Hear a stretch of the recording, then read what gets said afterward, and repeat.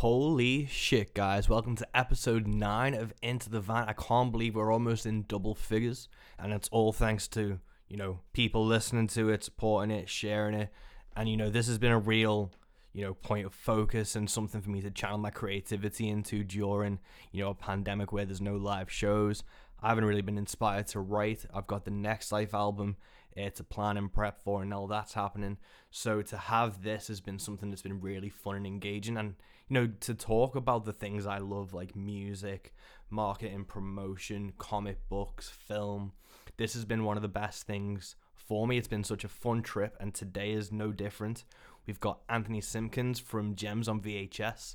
Gems on VHS is this amazing YouTube channel that platforms so many incredible modern artists that if you haven't listened to them and you haven't checked out their work, go do it right now, because there's so many incredible artists like Pat Reedy, Sierra Ferrell, Benjamin Todd, and there's so many amazing videos on there that you can't get through them in one sitting. You're gonna have so many hours of content that you're gonna enjoy and love, and I just can't recommend their channel enough. So when Into the Van had to go digital and I wasn't going to be able to meet them face to face, I thought, who can I talk to that I've always wanted to talk to? I may not get a chance in the immediate future. They may not be coming to the UK, or I don't know their schedule, so they might come and I might miss them. Who can I have a Zoom or a Skype meeting with? And Anthony from Gems was the top of the list. For the type of music I play and listen to, Gems on VHS and another one called Western as Fuck, Western AF, have been such portals into modern artists, especially they're both state-based, so American artists. We'd love something like that over in the UK, but till then, that's why I wanted to pick Anthony's brain on how he got started. Gems on VHS is fucking brilliant. Anthony's mind and musical insights and his perspective is completely unique and invaluable, and I'm so happy I got to pick his brain throughout this. And we got a surprise song by Josh O'Keefe. When I called Anthony in his apartment in Nashville, Josh was there dropping off an album and t-shirt that Anthony had backed on a Kickstarter. So we were lucky enough to get a song as well by Josh O'Keefe, who played a Bernie Sanders town hall meeting, and he plays the song he played there, and it's a really interesting, beautiful guitar-driven harmonica melody song that's just, absolutely gorgeous. So I'm absolutely thrilled with this episode, and I think you guys are going to love it. To get everything out the way, I'm recording this on July 11th. Yesterday, my single Rock Ferry came out, and I've been blown away by it. I'm going to put the whole song here, so, you can give it a listen to. If you've not checked it out already, we released a video, so you can listen to Rock Ferry now.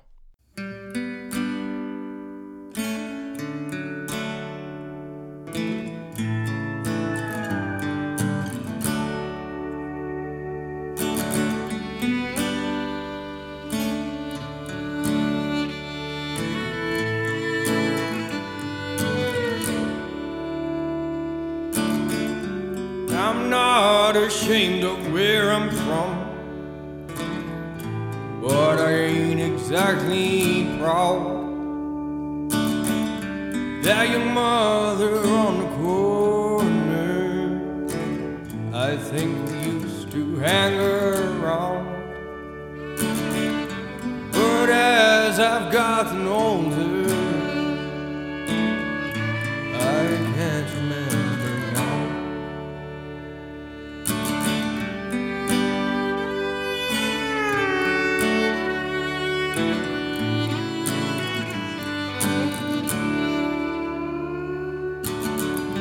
Most I forgot on purpose, rest I forgot with time. Goddamn class of '07 wasted you branded lives. I'll make it out if it kills me. I'll see the other side.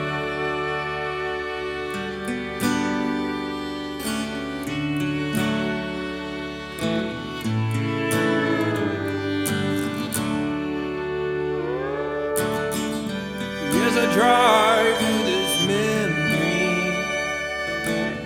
of what a town's supposed to be. Boarded houses, broken windows, reflecting parts of me.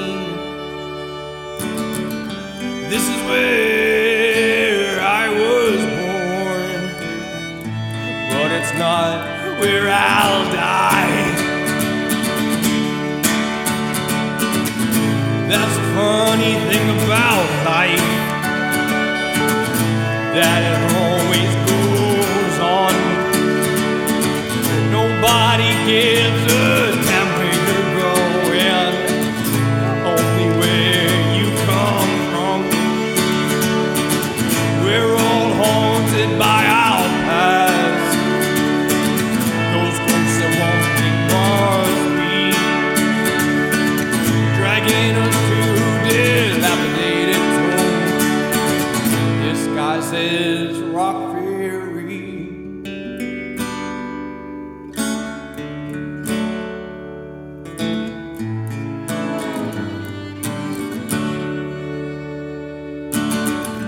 This is where I was born, but it's not where I'll die.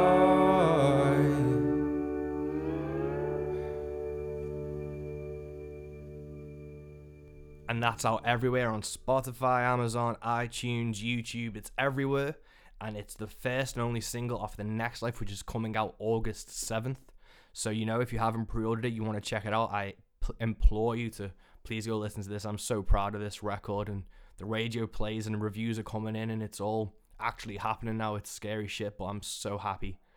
But today's focus is Anthony of Gems on VHS, and a surprise performance by Josh O'Keefe. I fucking loved this conversation, and I think you guys will too. So without further ado, Anthony Simpkins, Mike West, and Josh O'Keefe. Into the van we go.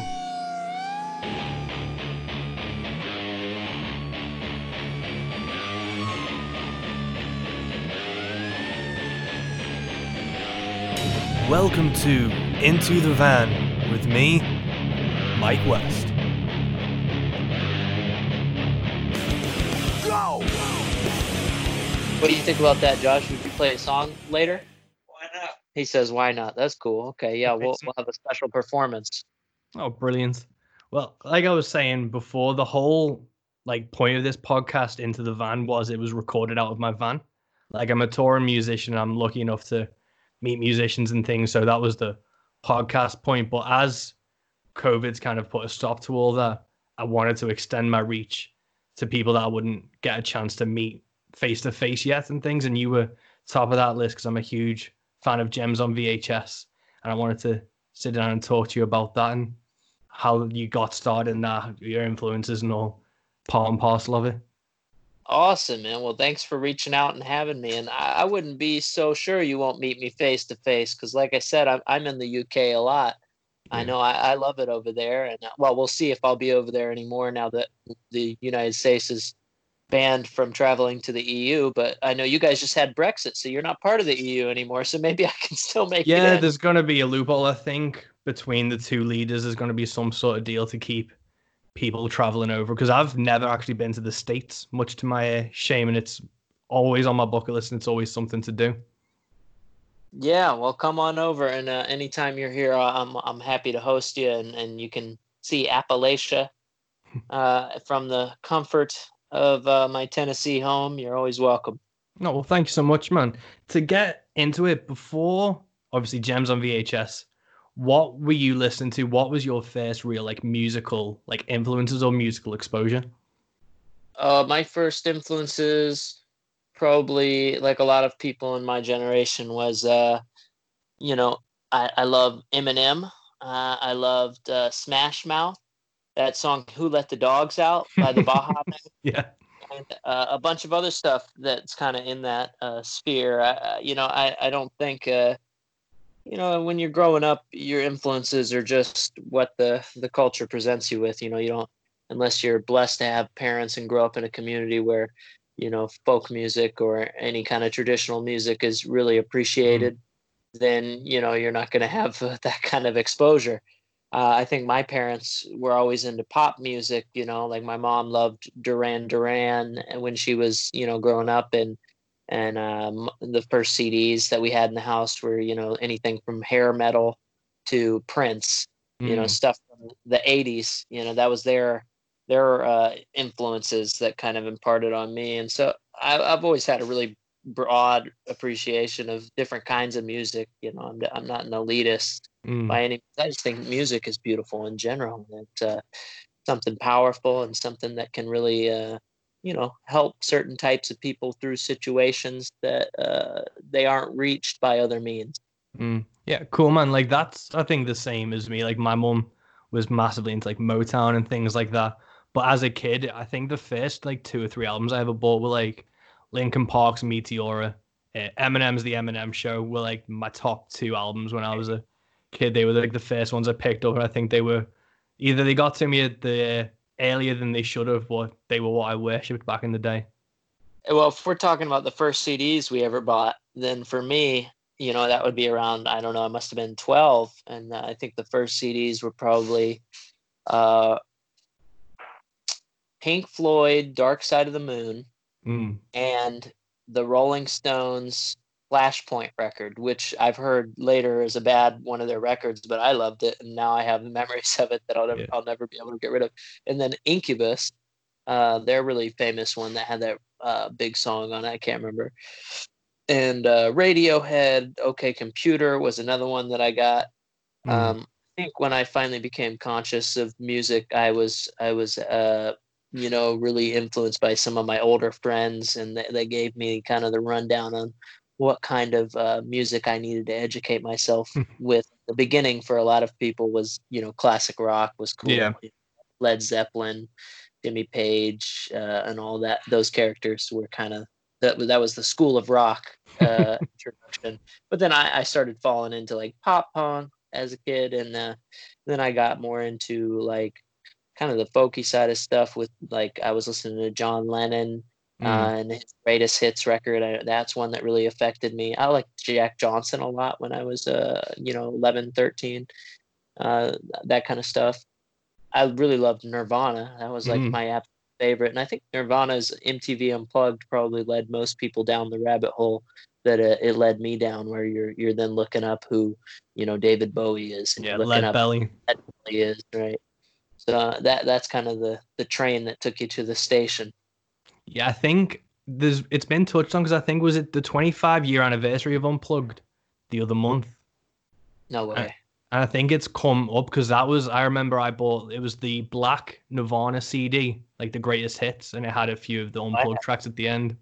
And it had it was the first time You're Right had been on a record as well, I think. But I remember that blew my mind when I was a kid. And I think Nirvana was the first discography I ever bought all the way through. But yeah, that unplugged session, I think you are 100% right. I think for like our generation, that was kind of the gateway drug to folk and traditional things. absolutely. That greatest hits compilation is actually one of the worst compilations of all time because I think they took a lot of material that Kurt wouldn't have wanted to see the light of day Mm, and stole it. And hold on, somebody, you can cut this part out. Somebody's messing with my phone. Uh, what was I saying? Yeah, I think that compilation was terrible because it had a lot of songs Kurt wouldn't have wanted to see the light of day, and it was just some really awful songs on there. I remember as a young fan though, I loved it and I devoured it from start to finish because I mm. was just obsessed with Nirvana. But in retrospect, it was like reading his personal journals and listening to his shitty demos. I mean, they were just awful songs and awful recording quality and awful takes. I bet he's rolling over in his grave every time he plays it.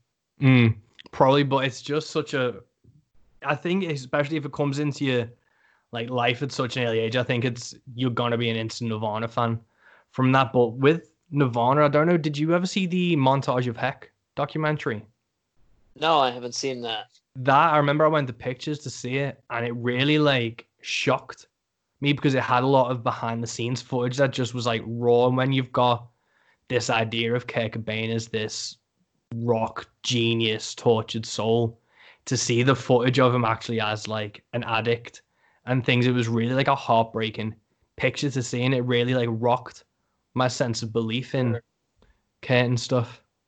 Well, he was an addict, and Mm, he wasn't a good person in that regard. I mean, there's I deal with a lot of addicts now in music, especially, and a lot of the people that are some of my favorite songwriters also have their own struggles with that, and you could tell that the the fandom really grew more than he probably expected it to. mm, Uh, yeah, I don't. I imagine he has some pretty rough patches in his life. I mm. haven't seen that montage though. That documentary. I'll have to watch that. Yeah, no, it is a, and like I don't know about you, but like once, like I don't know how old are you? I'm 28. 28. I'm 29 now, and I remember when I was 10 and 27, I had a bit of like an existential crisis because as a kid, you always think of like Kurt Cobain, like Jimi Hendrix, Amy Winehouse as these like fully formed adults who had like this shit together, and it was like a tragic story. But then as I got to 27 and then got older, I was like, they were just kids, man. They were just still trying to figure it out themselves when Sure. everything, yeah. Well, don't meet your heroes because they'll turn out to be douchebags. Is the real lesson to learn. But no, I mean, you got to have empathy with them, and Mm, it's crazy to think how much pressure is put on somebody when their music reaches such a level, and all the mm, how people are just so predisposed to have opinions of you based on the songs that you write and how much those songs connect with people in unexpected ways. mm, I'm sure that, for example, Josh O'Keefe, I'm sure gets messages every day from people who both really, really love his music and are touched by it, and also people that want to call him a communist bastard because they just, have some idea about him based on the things he writes, which fair enough. That's how the world works. But you really got to have empathy with people for what they're going through themselves. yeah, it's such a hard thing, especially like as a music fan or like as a fan of any medium to then try and separate the art from the artist and trying to see them as a fully formed person. And even with the whole song catalog, that's just kind of scratching the surface of it. Yeah, people are complicated, and their music is too, and it's impossible really to separate, the art from the artist in some ways, and you just got to appreciate what it brings to the table for you. Mm. So coming onto even like Gems on VHS, but before then, what was the kind of spark or the inspiration to even look at doing something like Gems on VHS or just starting to film artists that you liked? Oh well, we originally were influenced by somebody named Vincent Moon, who did a French documentary series called La Blogothèque, which Hmm. is still online, that has a lot of really big artists on it now, or maybe not as big at the time, but they filmed a lot of them in Paris, and it was just this beautiful, uh, just reality kind of way of filming musicians off stage. They would just document these moments, just kind of point the camera and turn it on. Um, Cinema verite would be the term to look up for that. Just Hmm. the real, realistic, not like reality show realistic, but reality, as it were. Hmm. Just the truth of the moment. And they just kind of would film these artists playing in the streets and playing impromptu. And I thought that it was really beautiful, and happened to be in Nashville, where there's a lot of music and a lot of songwriters and a lot of art. So we were just at the crossroads of that, and it was the right moment and the right time and the right place. And I've always loved documentary, and I've always loved music. So we kind of put the two together, and just wanted to get the word out there that there were people writing songs that uh, were more than just fluff. Hmm. Cool, man. Because it's a very like I know it's with acoustic guitars, it's more folk and roots and traditional, but there's such a punk ethic to it and a punk philosophy behind it. I think from even the terms of like the filming and the artist, you can see the punk heritage in the people performing as well. Yeah, I think a lot of the actual artists that I work with grew up on punk music. I think a lot of us did, and a lot of us kind of have our roots in harder styles of music. And I think that's an interesting evolution that you see. I think that people like Woody Guthrie and all those types are the original punk rockers. I mean, that Mm. was nothing more punk than, organizing thousands of laborers and singing songs to incite them to riot against their employers. I think stuff like that is pretty punk. And, as punk ages, it doesn't age gracefully. And old punks are kind of uh, not exactly the coolest genre to get into. Punk is a young man's game, so I think that there's a lot more longevity in acoustic instruments. It's kind of a timeless Mm. format, and so I think that it lent itself naturally to a lot of people that grew up in the punk scene, kind of uh, adapting. Mm. It's really interesting because like punk, like it's still like 3 minute songs trying to convey like an emotional story across to it. So it's just interesting how like the younger generation of folk artists embraced that and moved it across. But so you started filming in 2011. When did you really see like ripples and things coming through from, making, a bit of like leeway or headway in with Gems? Well, I think from the beginning there was a lot of positive reinforcement from the immediate community. I think a lot Mm, of people liked what we were doing, and I think a lot of the artists had really great songs, and that's kind of the reward for me, is making mm, the art like that. But as far as the first moment we saw some sort of ripple of, I don't know what you want to call it, success or wide appeal, was I think with the song Using Again that Benjamin mm, Todd, it's about his addiction issues, was a pretty big song on the channel, probably the most views now. But that one really took off. I think it spoke to a lot of people, and it kind of represents really well what we try to capture on the channel, which is just really raw, really realistic mm, moments, and songs that have something to say to people, songs that people can hear and go, okay, that makes me think, that makes me really reflect, I can relate to this, that was exactly what I was thinking, you really put it into words. And being able to watch it just adds another layer to it. And mm, that was the first time that we saw something larger than life kind of happen. That was nice. mm. With it being like, was it all filmed locally to start with? Do you have like a center of like a local base that you started from, and that was how you gained traction in like the first instances with artists? Yeah, it was a lot of local kind of involvement. I mean, Nashville, Tennessee, in the United States is Mm, a crossroads of a lot of different people and places, because there's, you know, three, three major interstates that all come through the mm, city from different places. It's very centrally located, and it's also Music City, USA, quote unquote. It's where there's a lot of music going down. A lot of songwriters come from across the country to come here for different events and different reasons and different business and different shows.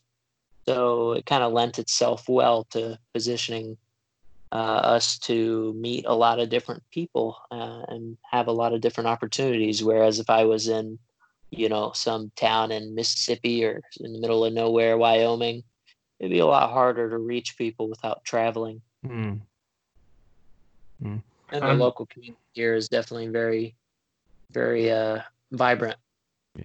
And I know obviously as like an outsider here in the UK, Nashville, it has like this music row, like pristine image of country music and stuff, and yours is kind of the antithesis to it, where it's kind of the underground, the current. And have you found yourself embraced by the Nashville culture, or is it just you started your own scene and forged ahead, and that's where that's come from? Well, yeah, I don't know if I've started a scene in Nashville. I really don't focus very locally, as far as like cultivating Mm, a community goes, although I probably should.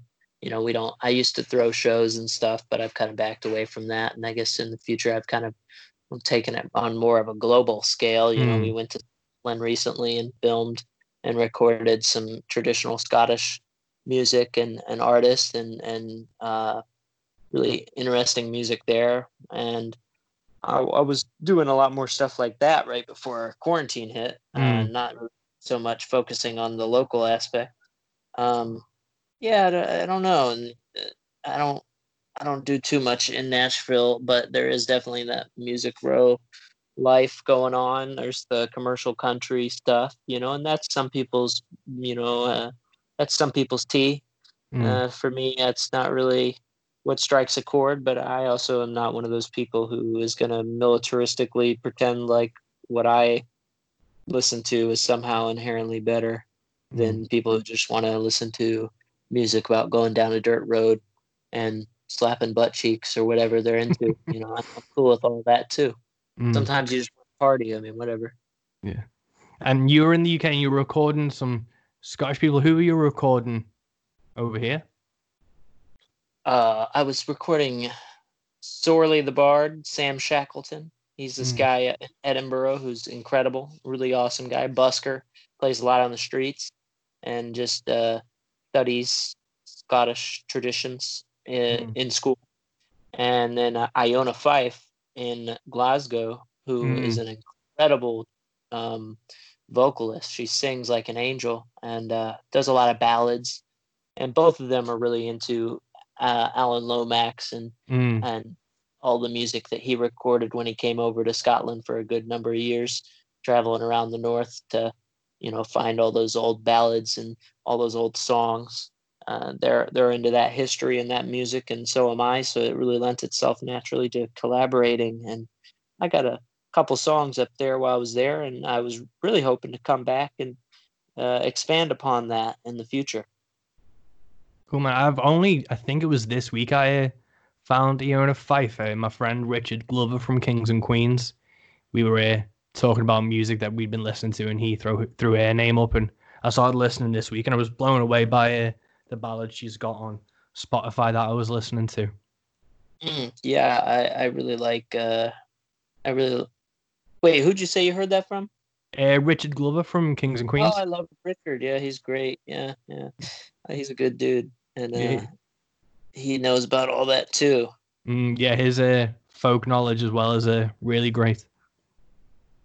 Yeah, I'm hoping to come up there and meet him sometime. I know we were talking just a couple weeks ago, 2 weeks ago, and yeah, hopefully they'll let me in there again because I'd love to come meet you guys down Mm, there and yeah. experience what you got going on. Cool, man. Well, I'm made up. He was in Australia for a long time, and he's literally just moved about an hour away from me, up in Oh no, Oldham.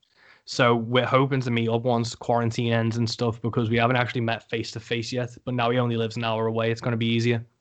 everything in the UK is just an hour away. You guys, I swear to God, I'll talk to people there and I'll be like, hey, person in London, have you ever been to Scotland? And they're like, oh, no, I've never been there.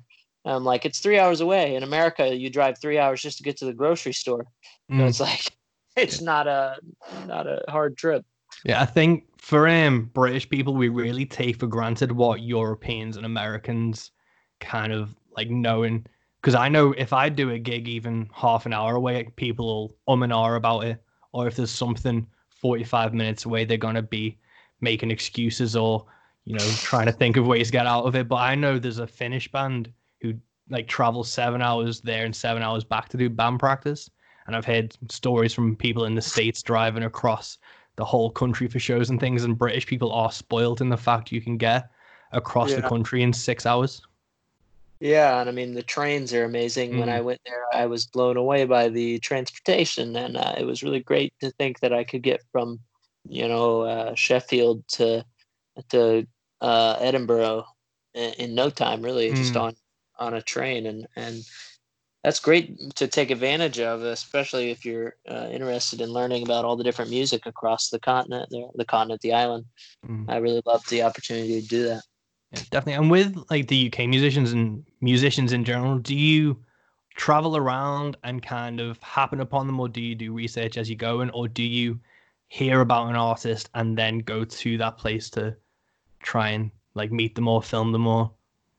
Oh, it's kind of makeshift. You just put your ear to the wind and try and hear what happens because you never know who's going to respond to an email. I just kind of frantically search for the best of the best and people that recommend other people, and it's hard to even in our super connected world. It seems like it's hard to find people of like mind across the Mm, globe. I can't imagine if they spoke another language, and I hope to cross that barrier sometime as well, and get out to places where English isn't the first language and find the talent mm, and find the great songwriters of those places. But that's not an easy task. It's kind of easier when you can really relate and understand the subject matter, language, and culture of mm. the people. Judge it for yourself, whether it's good or bad. It gets a little harder to judge the quality of something when you don't have much relation to it. No, definitely. I know I toured with a Finnish band called Samoa, and they sing in English, but one of their side projects they were singing completely in Finnish, and they were listening, like they showed me some things to listen to, and it moved me, but it's you kind of still have that barrier of you wish to understand it more, which I think can hold you back. So you have to kind of embrace it as like another just instrument, really.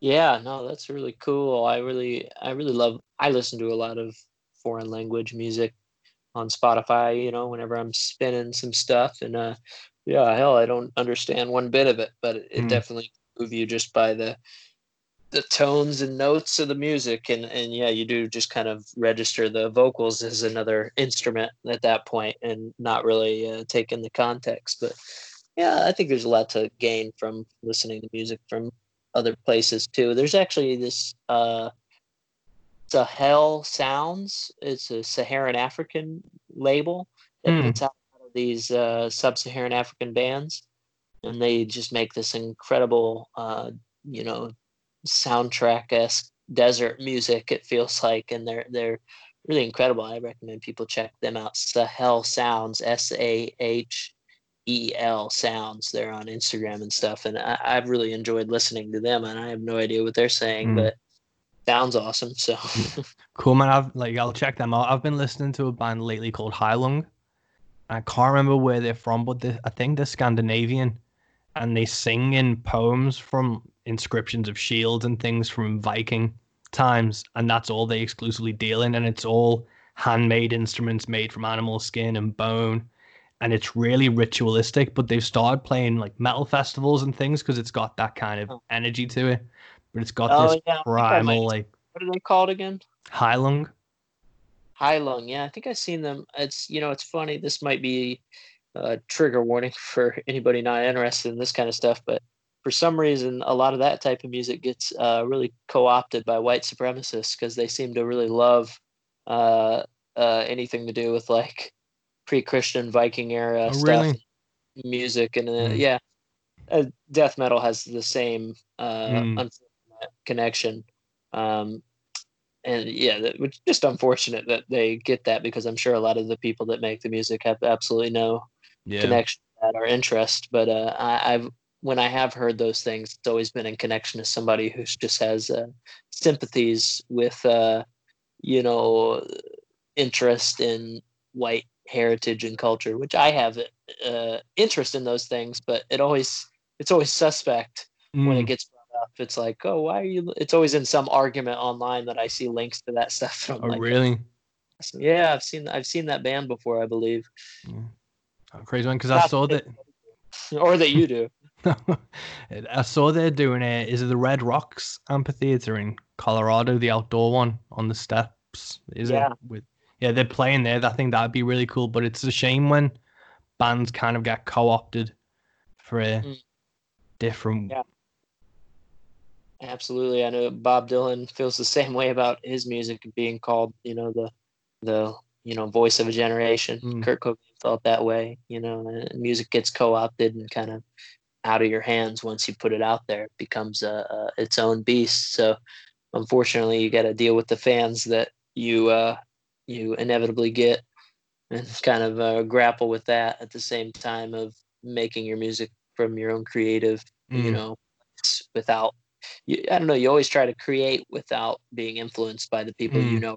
hear the things that you write, but the two kind of go hand in hand, I guess. Yeah, I know because I was touring in Belgium once and I got put on a poster as alt country, which is a pretty, common term and it's widely accepted as just like alternative country. But people came to the gig because they'd equated alt country with alt right. And that was a fucking harrowing ordeal to try and express that I was in no way associated or had any of those beliefs and things. It was really weird conversation with someone in like kind of Belgian broken English trying to explain that that wasn't in any way what it was Yeah. about or the performance or the music was gonna be, just to try and put that out there before I even began the show. Yeah, there's definitely a cross section of people who, are interested in certain genres and certain things. But yeah, you got to, like I said, you got to try your best to write without thinking about those Mm. people. It's it's tough to separate though. You got your fans, and you got to kind of ask yourself why you have these fans. Mm. And yeah, I don't know what the answer is to what to do about it, but it's interesting when music gets co-opted like that. Yeah, definitely. It's such a weird discussion, especially at this moment in time with everything that's gone on. It's a weird conversation to kind of having to sit down with yourself and think about. It's one of those that music and art definitely play a part in that you need to assess. Indeed, and a lot of artists right now are having to think about what their duty is with their art, and what is their responsibility, and what they should do with their platform and what they shouldn't do. Mm. And I've seen some really difficult conversations go down, and some people say when an artist makes a statement, they're just capitulating to a crowd, or they're pandering. But Mm. when you have to make those decisions, I don't think people make them lightly. You're really thinking about what's right and wrong, and Mm. I think artists can use their platform for whatever they want at the end of the day, and I don't think they should be necessarily criticized for. Some people are like, oh, just go back to making music, we didn't want Mm. to hear the from you. And I'm just thinking, well, it's their right. Yeah. It's their right to say whatever they want. Josh O'Keefe plays Bernie Sanders rallies, and that has made him plenty of enemies. Oh, But really? yeah, yeah, what do they call you, Joe? Well, we can't say that on air. It's kind of, they call him names and stuff. But then he doesn't care. He writes his songs from a place where he believes what he Mm. says. He doesn't care one way or the other what people imagine it's about or think that he's about. He knows what he's about. And I think that's the way that artists have to write and react. And just make sure you're true to yourself and what you think, and say something that means something to you. Mm. Hey, I got a question. Do you mind if Josh plays a song right now? Then, now that I brought him up, what Yeah, do you if you think, want Josh? to tag team this as well, I can chat to Josh as well a bit and talk to you both and make this a bit of a triple thing if you want. Yeah, well, I don't think he's going to be able to hear you the way I got the headphones set up, unfortunately. But I could have him just sit down and play one for you if you Yeah, want. perfect. Okay, I'm gonna clear out of here and let the amazing, talented, and well dressed today, although you can't hear it in podcast land, Josh O'Keefe here today. He brought me his Kickstarter just went off with a hit. He finished it. He's getting the stuff out there, and he just brought me the T-shirt and CD that I ordered. How about that? Cool, man. Best story in today's wild world. We have some good news. Yeah. What are you gonna play, Josh? What do you think? Can you play us the one you played for Bernie? If you do have any questions for Josh, I'm happy to ask him, and then he can talk into the Yeah, microphone. well, with the Bernie Sanders thing, how did he start playing at those rallies? Oh, okay. Yeah. Well, I'll let him sit down, and then I'll ask him that. What are you looking for, Josh? Capo? I think I might have one. Here, take a seat. Oh. Josh, one thing that he asked was how you got about to play in those rallies, and how that was all went down. Maybe you could explain a little bit about that before you play the song. Yeah, it was pretty simple, really. I wrote a song called We're All the Same, and then next thing you know, I was getting a call from the Bernie Sanders team, I guess you call it, saying they want me to be a part of his town hall virtual rally. So I thought, well, Bernie Sanders has been fighting for good causes since he was born, probably. So I thought, why not? Well, here's a tune anyway. I can figure out this harmonica. I don't think I've blown a harmonica since the old coronavirus. Had to Clorox it just before this.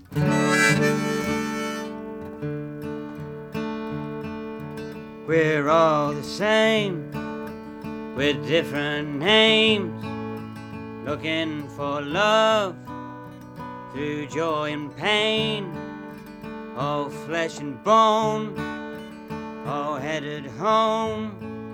We don't even know we're not alone. We're links in the chain. We're all the same. We're all the same.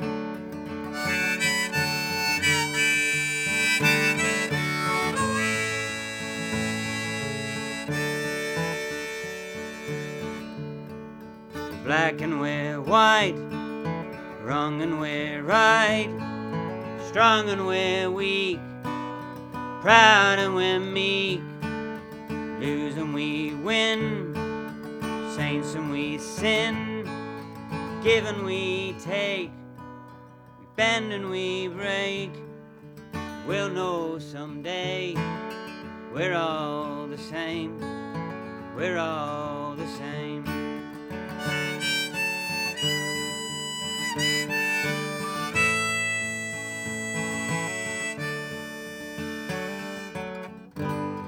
We're all in this together, through a mother's eyes. What difference do you hear when a baby cries? We're all the same, no one to blame. We're all going back from where we all came. Waves on a sea, dissolve in the deep. Woman and man, like grains of sand, through winds of change. We're all the same. We're all the same.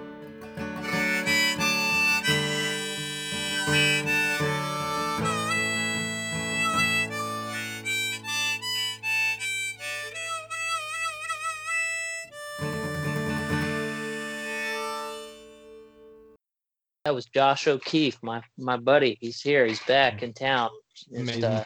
That's definitely, if when I picture a Bernie Sanders rally or a Bernie Sanders type message, that's definitely something I'd think along the lines of the same.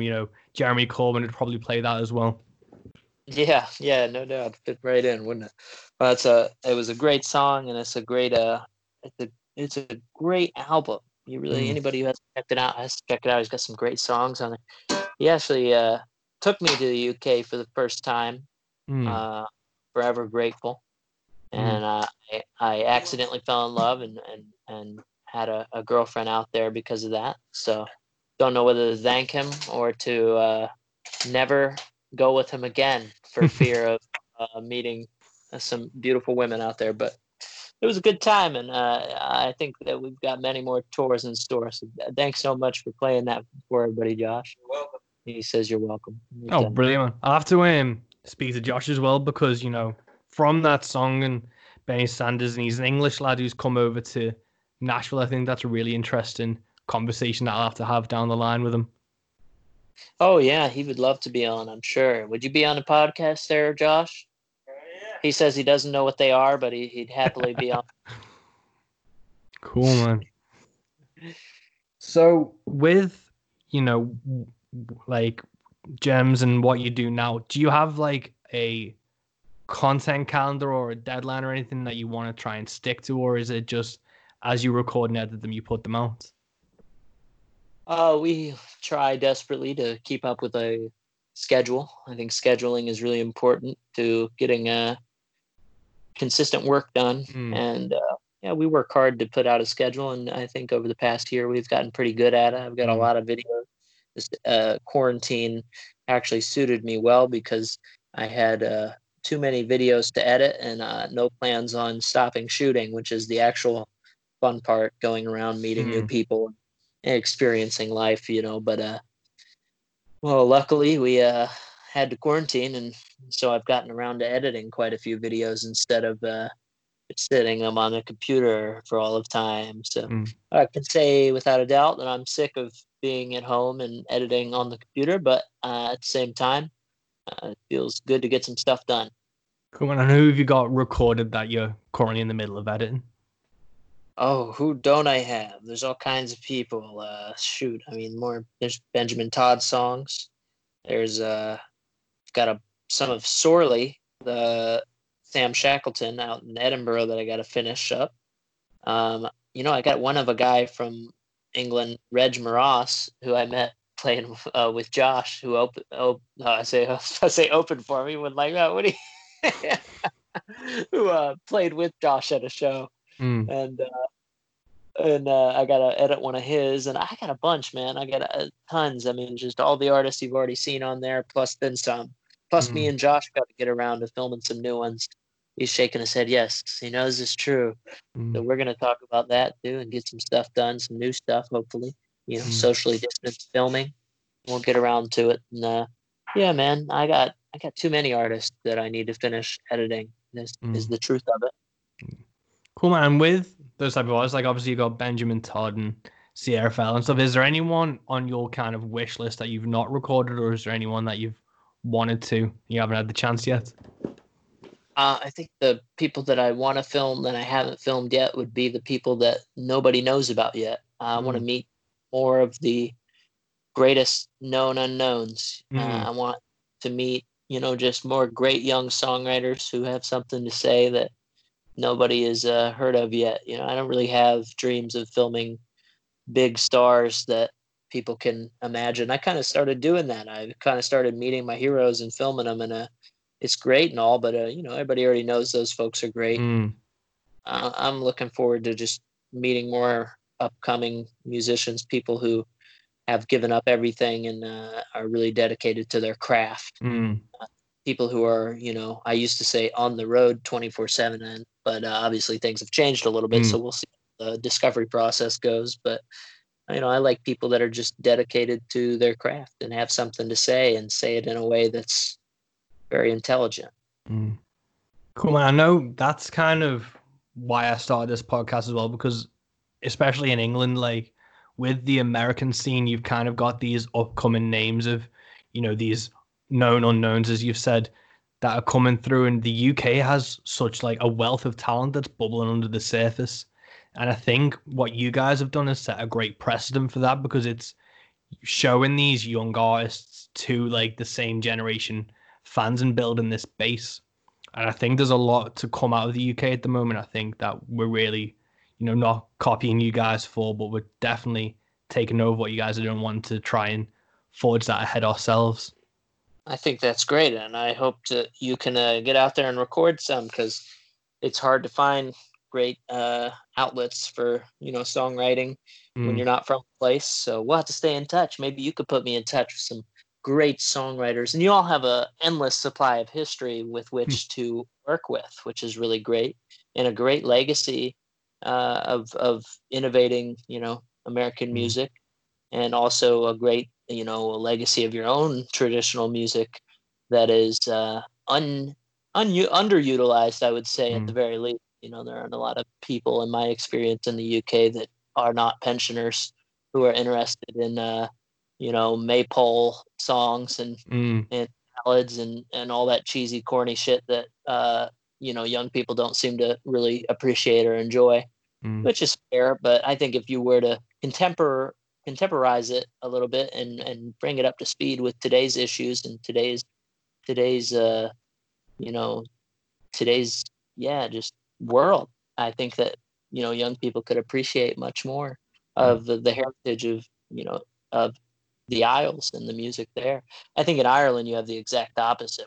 Everybody there is extremely in touch with their society and the music that their culture has been presenting. It was funny going there because it's so different from the UK and so close. I think the young people there, it doesn't matter how young you are, you still have a sort of this appreciation for the traditional music. Mm, So many of the pubs and jams I would walk into would just be packed full of young people, playing the fife and all kinds of different things and just really into it. mm, Whereas any pub I went to in the UK that was having a traditional night was filled with, you know, corny people with gray hair mm. who, I love them to death. Just it's shame not to see young people enjoying it in the same way. And I think it has a lot to do with, obviously the legacy of imperialism Mm. and people just aren't proud of the history. And we have a lot of that here in America too. But we've kind of reclaimed folk music here to kind of represent contemporary issues, which I think is interesting. Yeah, I think that's a really fair point. I think, especially with Ireland and Scotland, they have such a cultural identity that they've clung on to, and that has Yeah. been in the face of, not what Britain did, but what the English did to those countries. So Mhm. that kind of forced Scotland and Ireland to kind of dig its heels in and make a stand and say, this is what we are. And Right. England, Otherwise, yeah, assimilated and you're erased. yeah, and England kind of spread out so far that it kind of forgot its roots.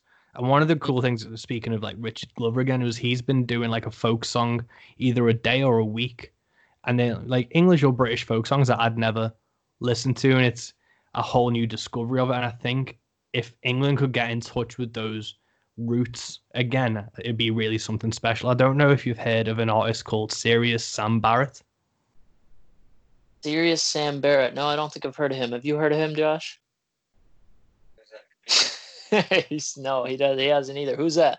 He's a Leeds-based singer and he's a folk singer, but he's this young guy. He skateboards. If you looked at him on the Ooh, street, you wouldn't think he's playing the type of right. music he's playing. I'll send you across some of the stuff, but he's doing some really great things in terms of his own like spin on folk songs about like the Yorkshire moors and that land Oh, and those traditions and that history, as well as bringing in those old folk songs that he grew up on. yeah, I think that's great. I think that it's great when you can't tell that somebody enjoys folk music when you look at them Mm, sometimes. I mean, there's a place for being able to tell in the fashion, but it's nice when somebody's just like totally out of character for what they do. And mm, there's one guy in America that I think of like that named Casper Allen, mm. who country music, but he's like got face tattoos and he's like, really into rap music and you catch him wearing, hip hop gear, but then he breaks out the guitar and he sings like a traditional song like "Oh Death" or Mm. something by that Doc Boggs made famous in his rendition, and I think that that really helps to kind of shake up the stereotypes and make things cool. Yeah. I think because I remember I saw the first exposure I had to Casper Allen was the Carving Creases video you guys did.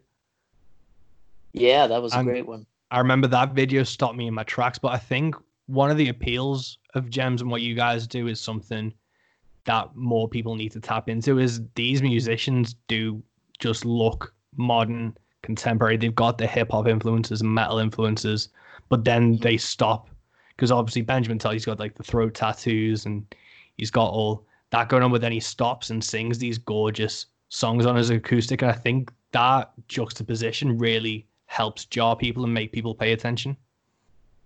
Yeah, no, it's a really interesting way to do it, and I'm glad that they don't kind of they do their own thing. That's Mm, the biggest part about making contemporary music, I guess, is just being able to do it in your own way without mm, pandering. But there's also a place for trad music and traditional sounds and really just emulating and doing your own interpretations of more traditional stuff. I think there's a place for that too. mm. Cool, man. It's so weird because like I've like me and a few musicians in the UK have started a thing called Rogue Country, and we're trying to use like what you guys have set the kind of road for as well as that Western AF.